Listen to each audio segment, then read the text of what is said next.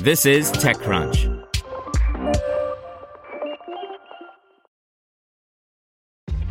This episode is brought to you by ShipStation.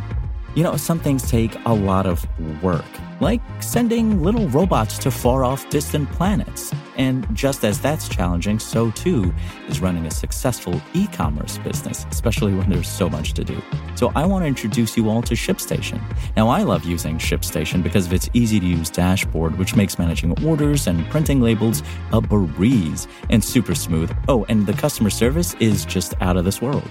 It's exactly what you need to help grow your business. Sign up for your free 60-day trial at shipstation.com/technews. That's shipstation.com/technews. This podcast is supported by Tools and Weapons, the podcast hosted by Microsoft Vice Chair and President Brad Smith. Each episode features insight you won't find anywhere else from the center of the conversation surrounding emerging technologies like AI. Right now in the podcast, you can hear a special episode where Brad Smith lays out Microsoft's vision for a vibrant marketplace driving the new AI economy. To hear more, follow or subscribe to Tools and Weapons with Brad Smith wherever you get your podcasts. This is TechCrunch. Here's your Daily Crunch. Facebook has extended the option of using end-to-end encryption for Messenger voice calls and video calls. End-to-end encryption, a security feature that prevents third parties from eavesdropping on calls and chats, has been available for text conversations on Facebook's flagship messaging service since 2016.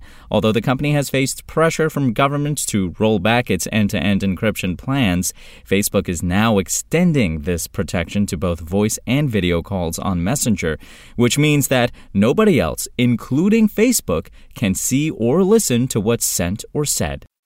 And a group of senators sent new Amazon CEO Andy Jassy a letter Friday pressing the company for more information about how it scans and stores customer palm prints for use in some of its retail stores. The company rolled out the palm print scanners through a program it calls Amazon One, encouraging people to make contactless payments in its brick-and-mortar stores without the use of a card.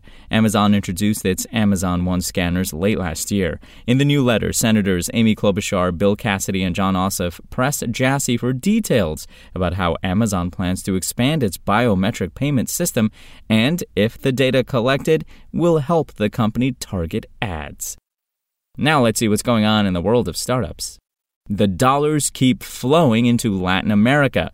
Argentine personal finance management app Ualá announced it has raised $350 million in a Series D round at a post-money valuation of $2.45 billion. In other news, Kidum, a platform that offers a digital curriculum that fits the core standards required by states, announced today that it has raised a $35 million Series C.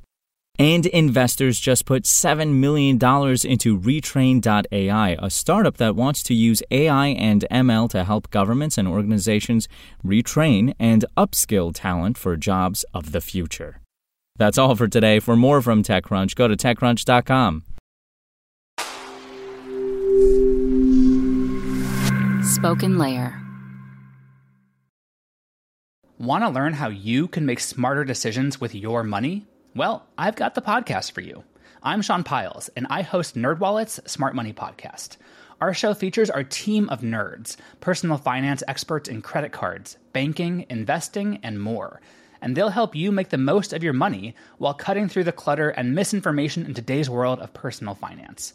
You'll get clarity on strategies to help you build your wealth, invest wisely, shop for financial products, and plan for major life events. Listen to NerdWallet's Smart Money Podcast wherever you get your podcasts.